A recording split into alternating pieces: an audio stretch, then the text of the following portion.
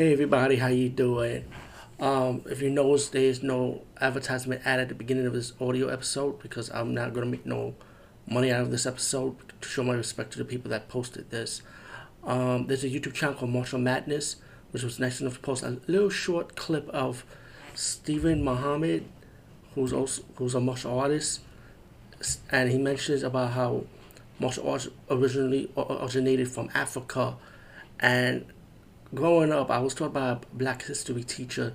He was telling me about this a long time ago about in Africa, the samurais and martial arts actually originated from Africa, that the Africans are the original samurais, the original martial artists. And I like the aftermath of what Steve Muhammad said.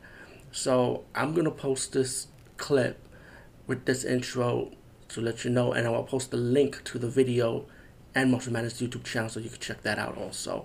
Because I love martial arts, not only movies, but I love the physical and mental aspects of martial arts. I mean, the physical is one thing, but the mental is definitely important in the world of martial arts. My personal background in martial arts is only basic judo, basic karate, so I never practice it full time though. But I respect the art, and I respect the mentality of it. So please enjoy this clip. Over and out. The rest of the world got their martial science. We came from China. But if you look at it, it originated in Africa.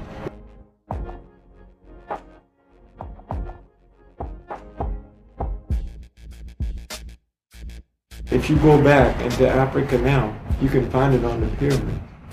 Both judo and stand-up fighting, which is the martial science. It's on the pyramid in Egypt. I've been there, and I saw that. If you look in some of the books and you see them throwing over their shoulders, and you see them throwing kicks up to the face, that's where it came from. Yeah, we created that.